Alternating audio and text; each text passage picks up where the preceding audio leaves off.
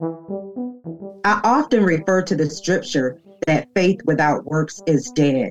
And so for me, the advocacy piece is so important. Definitely my faith has kept me going. I'm Mitch. And I'm Missy. We're coworkers. He's the boss, and we're married. And she's the boss. Together, we host Good Faith Weekly, a podcast on faith and culture. What could possibly go wrong? Tune in and find out. Missy. Welcome to Good Faith Weekly. This week's episode is going to be a little different. Missy had to be out of the studio this week. She did sit down with me and Charmaine Brown earlier in the week to talk about gun safety, and you're going to hear a little bit about that later on in the episode, and it is a delightful conversation, very, very thought-provoking, and you're going to want to hear Charmaine's story, who lost a son to gun violence. But first up, lots going on in the news, the State of the Union. We'll unpack that all next week, but the most pressing issue this week is the devastating earthquake in Turkey and Syria. Right now, it is we're hearing astronomical numbers of those that were killed by this 7.8 earthquake in Turkey. I sat down this week with the executive director of the Rainbow Turkish House here in Oklahoma to talk about his family who lives in Turkey, what they are experiencing, and the relief efforts that are taking place, not only in Turkey, but here on the state side as well. So I hope you enjoy this interview, and we'll be back.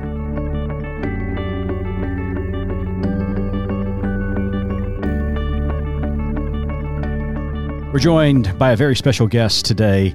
Mohamed Ali Cesar is the Executive Director and CEO of Dialogue Institute of Oklahoma and the Raindrop Turkish House in Oklahoma.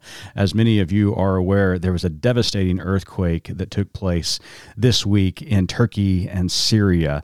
So far, there are over 11,000 confirmed dead, and that death toll is going to continue to rise, and the devastation across those two countries is catastrophic. So, Mohamed, first of all, our hearts go out to you and your family and your people back in Turkey and those around in Syria. My first question is this: how are you and your family doing? So, first of all, thank you so much for the invite, Mitch. Words cannot describe how devastated we are as a community after hearing the devastating earthquake in Turkey. Sunday evening, I was driving back home from Dallas. I got a message from a friend. He said, we are praying for you and for your family and sorry for the people of Turkey. So as soon as I saw the message, I was surprised and shocked because I didn't know what he was talking about. I checked the news immediately and saw the earthquake, 7.8 magnitude earthquake happened in southeastern Turkey, and immediately I thought I have to call my parents and check if they are okay, safe. Call mom. At that time, they were in the car and waiting because earthquake I think can happen around 4:17 in the morning. So mom said we were sleeping. All of a sudden, we woke up because of the earthquake. I just I had difficulty putting on my clothes because we were shaking really bad, and I've never seen such a thing in my life before. And how far were your parents away from the epicenter? I can say maybe a couple of 100 miles away from the epicenter. Okay, thank you. The earthquake has been felt in 10 major cities, including my hometown. Yes, we don't have any casualties in my hometown, but what I hear from my parents and from my relatives is that there are a lot of damages in the buildings, lots of cracks because of the devastating earthquake. Well, the images coming out of Ankara and other cities around the epicenter are just horrifying. The fact that it, like you said, it happened so early in the morning when most families were at home and in bed, and then the falling of buildings, the collapsing of buildings with families in them sleeping. It's just mind-boggling. It's terrifying. It's just heartbreaking. There's just really no words to describe what we're seeing. So can you tell us about the relief efforts on the ground? I know there's still rescue efforts going on, but what's going on in the ground near the epicenter? So what I hear and see on the news and from the friends and relatives is that, yes, rescue workers are still working to survive people, especially those who are trapped under collapsed buildings. So you can imagine that like in all these 10 major cities, metro cities, a lot of people are still under the collapsed buildings, under rubble, and some of the places that they haven't been able to reach because of the road condition, because of the weather condition. It has been snowing, it has been cold and freezing temperature. I was talking with friends that why don't you go to other places, safe places, safe parts. But they said we cannot drive, we cannot fly because airports they're closed, they are damaged, roads are collapsed, and they cannot drive. So technically, they are trapped in the middle of the epicenter. Some people started fleeing the epicenter and going to other places where they have family members, relatives, and friends to be safe, but most of them, they are waiting in epicenters for relief efforts. And also what I see and understand is that the organizations, nonprofits, government agencies trying to help, but there's not enough relief efforts because of the size of the earthquake, because of the also the region that has been affected by the earthquake. So they are doing their best. Government agencies, all the organizations, nonprofits, community organizations are doing their best to continue helping the victims. But so far, a lot of people are telling that they haven't been helped yet. Yeah. So, and I guess that's my next question, because, after 2 days of the initial shock and the horror of the images that are coming from Turkey and Syria, people are starting to want to know how to help. And I didn't know if there are any kind of relief efforts being mobilized here in the United States to help people over in Turkey and Syria who are victims of this earthquake. Right. So we have a sister organization based in New Jersey. It's called Embrace Relief. It's a nonprofit organization, 501c3. So they started a campaign in conjunction with other relief organization. So this campaign is collecting money for the victims of earthquake, and they also have blanket drive, cloth drive, medical supplies drive. But mainly, what I share is that this campaign link with my friends, with my neighbors, colleagues. If anybody likes to donate and give to this campaign, they are welcome to do so, because we have a lot of people who are in need of help. They need blankets, tents, medical supplies, clothes, food, water, so everything technically. And I'll be happy to share the link with you after this conversation, and you are welcome to share with others. Absolutely. We'll put that in the show links. And just in case our listeners did not catch it the first time, what was the name of that organization? It's called Embrace Relief. Okay, great. Well, Mohammed, situations like this, tragedies, catastrophes like this, remind me about the importance of the work that you do at the Dialogue Institute of Oklahoma and the Raindrop Turkish House here in Oklahoma. How important is that dialogue and the understanding between cultures and faiths when it comes to people working together at moments of catastrophes like this? It's a good question. So first of all, I think during difficult times, seeing this support coming from your friends, from your community, is a lot. So as I mentioned earlier, I receive a lot of phone calls, a lot of text messages, emails from friends that they are asking, what can we do? We are praying for you, for your family, for your people.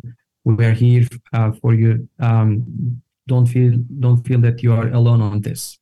That gave me a lot of relief, because watching my people suffer from a distance, it's a lot to handle. But when community members, when faith leaders, when business leaders reach out and they ask, what can we do to help you? What can we do to support your people?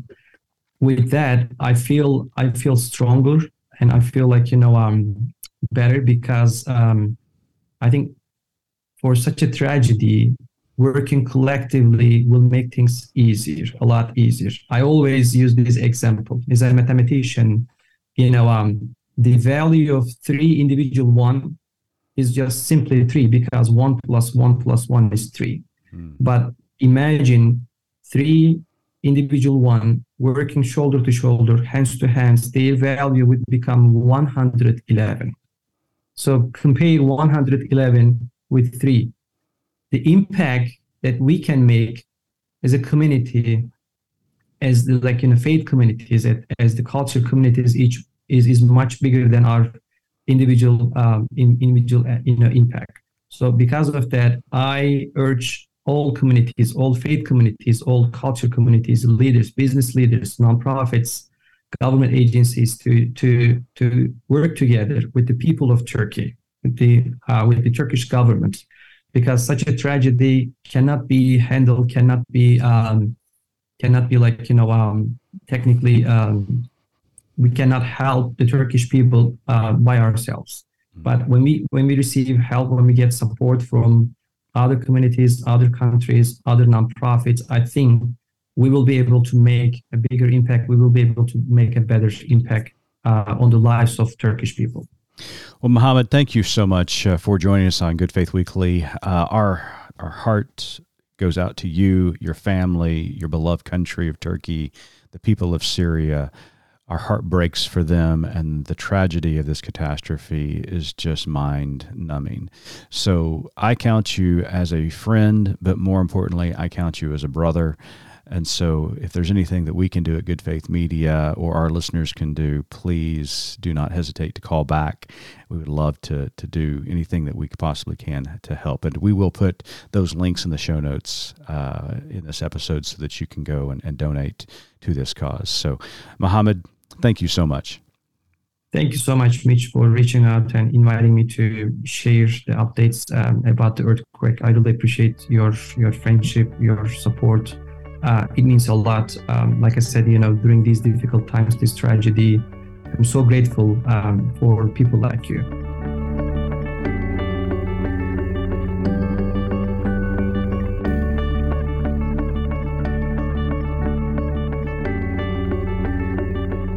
Welcome back to Good Faith Weekly. On this episode, we've got a very special guest with us. Charmaine Brown is the founder of Jared's Heart of Success, a nonprofit providing gun and group violence intervention to Georgia and South Carolina communities. Mrs. Brown is a passionate leader for change in her community, partnering with local school districts and after-school programs to provide programming and counseling for youth. Mrs. Brown is an advocate for public safety measures with a strong desire to protect people from all forms of violence. As the CEO, Brown also collaborates with other organizations locally and nationally. You can find out more about Mrs. Brown and Jared's Heart of Success at their website, jaredsheartofsuccess.com. Charmaine, welcome to Good Faith Weekly. Good morning, and thank you for having me. Charmaine, thank you so much for joining us today. Let's begin by asking, can you tell us a little bit about Jared? Yes, Jared was the light in our family. We often referred to him as a comedian because he loved to tell jokes. He was always happy and never met a stranger. Matter of fact, everyone he met, he would often refer to them as family. So fun, he was loving, kind, very generous. Sounds just like a wonderful young man, but unfortunately, something happened and Jared was struck down. Can you tell us a little bit about that? On July the 11th, 2015, my son, he was on his way home for the evening from work when he received a telephone call from a friend inviting him to attend a neighborhood cookout. Jared had no idea that friend had a conflict with someone earlier that day. The friend was playing video games that morning with a young man he exchanged $30 to purchase. What we later learned was a broken Xbox. That man wanted his money back, and he decided that he would seek revenge. And he showed up at a neighborhood cookout armed and unloaded his firearm as my son was walking up. He was struck in the forehead several times and died instantly. My husband and I were out of town at the time when we returned home several days later, in which my husband found a note that was left on our front door from the Fulton County Medical Examiner's office. And upon returning the call, we learned what would change our lives forever. Wow. So I just can't imagine what you and your husband went through as a family. I just can't imagine that. And it just breaks my heart to hear that story again. We were devastated. Just could not imagine what had taken place. And so as a family, just broken, traumatized, and it's a pain that we continue to live with each and every day. Now, you decided to use your son's tragic death to begin engaging in advocacy. So tell our listeners about Jared's Heart for Success. Jared Heart of Success is a nonprofit that I started in his honor. And we educate and empower youth through effective communication, focusing on conflict resolution skills. And the organization, we have an after-school program as well as a conflict resolution program, teaching youth and young adults how to be able to handle conflict in a manner that if they were confronted, they would be able to handle it in a peaceful manner. Charmaine, as a person of faith, talk to us about how your faith helped you through dealing with Jared's death, and also how it affects your drive and your passion for this program. My faith, it has kept me grounded in a way that has helped me learn how to deal with the pain that never goes away. Of course, again, much prayer, consistent prayer on a daily basis. Now, Charmaine, your faith has to inspire the work that you're doing. Not only does the memory of your son and the legacy of your son is a driving force behind your advocacy for gun safety and sensible gun legislation, how has your faith shaped your understanding of the need for gun safety, the need for gun legislation? Is there something about your faith that leads you to fight for these causes? Is there something there, your faith guiding you along those ways? I truly believe that my faith is what, again, has kept me grounded in a way that I have to keep going. It motivates me. It gives me the strength to actually keep going. I know that for gun violence, advocacy is a big part into being able to propel the help that is so needed. I often refer to the scripture that's in the Bible that faith without works is dead. And so for me, the advocacy piece is so important. So definitely my faith has kept me going. Yeah. Well, you just seem like a person of peace, a person of inspiration, and we're thankful that your faith is driving you forward to bring peace to the world. So well done. Well, let's turn our attention to recent news. Last month, a Virginia teacher was shot by her 6-year-old student. She survived the shooting. Also, a 14-year-old girl was shot and killed an 11-year-old in Texas. So, Charmaine, in your work and in your observation of what's going on in the country at large and on the state level, how can we keep guns out of the hands of children? What I believe about that is that secure storage is an essential part of home safety. So with more guns in homes due to the unprecedented surge in gun sales over the past several years, it's so important for parents and caregivers to know how to, secure storage, because it does protect children. So do you know, Charmaine, can you talk to us about any federal or state elected officials that are doing anything to curb gun violence? Is there any sort of legislation that you feel is giving hope to us moving forward that things might change? Yes, well, mostly at the state level. So what I would say, and what I do know, that in Georgia and South Carolina, there has not been a lot of movement on these laws. But in other states like Washington and Oregon, there are strong, secure storage laws, and there are bills now that will require K through 12th grade schools to distribute information on secure storage requirements. I think the one policy right now that would help is the policies that surround safe storage. Firearms should be stored safely and away from ammunition. So safe storage prevents children and other persons from accessing firearms. Charmaine, I want to go back to Jared's Heart of Success. Tell us a little bit about some of the programs that are held through this program that you created. Right now, again, like I spoke about earlier, is our conflict resolution program. Within our conflict resolution program, we use a conflict management framework, and it's associated with the CASEL competency, and it's surrounding self-management, self-awareness, social awareness, relationship skill building, and responsible decision-making. So that is one of the programs that we really highlight and work with youth in our after-school program with. Now, Charmaine, you actually live in DeKalb County. Is that correct? Yes, I do. Working with youth on a daily basis through Jared's program, what are you seeing as the greatest need for these youth? Because obviously there are times where they're turning to violence or turning to things that they shouldn't be turning to. What are some of the greatest needs that you see in the youth that you work with? I would say the greatest need right now is to be able to teach them how to be able to handle conflict and be able to control their emotions. And again, one of the things that we really work with them in is being able to be empathetic.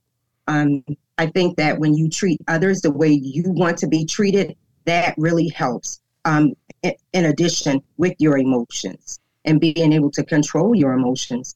So one thing we do is definitely teach them about how to be able to identify their emotions and their interests, and then be able to analyze what the situation is. We want them to have a complete understanding of the what and why, so that they will be able to manage or resolve any type of conflict. We know that all conflicts cannot be resolved, but you can come to a mutual understanding of how to manage it. And then again, to just lead with empathy, acknowledge and empathize. That is a great, there's a great need for that. And then be able to build relationships, being able to work with one another. And then the lastly is to make that call and have a complete understanding that you need to do the right thing. Because sometimes the decisions that you make can be, can result in a manner that you cannot come back from, meaning in our situation, would turn to be tragic. Wise words. You also are an advocate for Moms Demand Action in Everytown. So tell us a little bit about your work with Moms Demand Action. For Moms Demand Action, I serve as a chapter lead for the DeKalb chapter. And that's how I actually even got started. Once about a year later after our tragedy, I was on Facebook and I was trying to find an organization that I could work alongside and help in the way of advocacy, because I knew that legislation would play a great deal with getting laws changed. And I found Moms Demand Action, and, I love what they stood for. and I joined them. And through Moms Demand Action, I learned about Everytown for Gun Safety. And so through those two organizations, it has really helped me be able to elevate my work in advocacy, but also was a outlet and a direction that has helped propel me in learning more about the legislative work that was going forward. And what I really love about this relationship is that you're doing the neighborhood work, the community work with Jared's Heart of Success, working with young men and young women there in neighborhoods that you live in. But then also you're working with Moms Demand Action that is addressing federal legislation and federal policies, and then also their state chapters, like you were talking about, that are working on state legislatures that are trying to pass laws. So, I mean, this is a great model, Charmaine, that you have for people who want to get involved, because that's our next question is, our listeners are really, really concerned about the rise of gun violence in the United States. And they're really wanting to know some tangible things that they can engage in to help quell gun violence in their communities. So what advice would you have for our listeners to help quell that gun violence? Well, one thing, Moms Demand Action, they have a Be Smart program. And that is one of the many models that can be used by anyone, including public, officials and members of the community, to just simply build awareness around the importance of secure firearm storage. And a little bit about the Be Smart framework that I like. It is designed to help parents and adults just have normal conversations about gun safety, and then just take responsible actions that could prevent gun deaths and injuries. And it's just simply modeling, which the S stands for secure all guns in your home and vehicles. The M, model responsible behavior around guns. The A asks about the presence of unsecured guns in other homes. And then R, recognize the role of guns in suicide. And T, to tell your peers to be smart. I love that, because that's just a simple framework that anyone can use. So I would definitely say that is a great tool that members of the community can build awareness about the importance of the safe storage. And then the second I would say is to just get involved with your local legislators in your community to be able to share your concerns on passing legislation or secure storage. And now you can find out more about the Be Smart campaign and secure storage at besmartforkids.org. So, Charmaine, thank you so much for joining us today and for sharing about Jared and your work now that you do in advocating for or against gun violence. As you know, our tagline at Good Faith Media is "There's more to tell." So in light of your work and our conversation today, what is your more to tell? Help legislation get passed. Legislation save lives, and it can prevent gun violence. And we need to get these bills passed into law.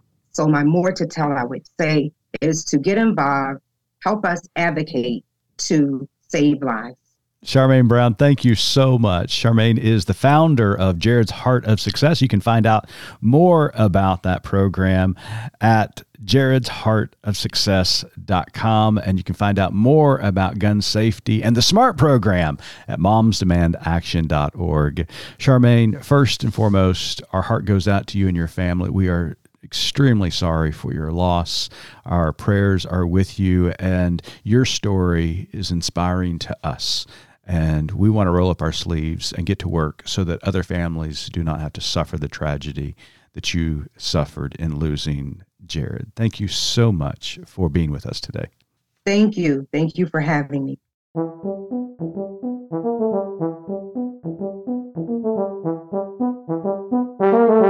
Hope that you enjoyed the interviews with Mohamed Ali Cesar as well as Charmaine Brown, two very thoughtful people doing some incredible work. Lots of critical issues going on in the world, and at Good Faith Media, we are just glad to be able to amplify these incredible voices who are doing this very important work across the world. Well, Missy will be back in studio next week, and we will unpack the news, have another incredible guest. Our guest next week is going to be the new president of Fuller Seminary out in California, President Reverend Dr. David Goatley. So it's going to be a good episode. Until next week, keep living good faith.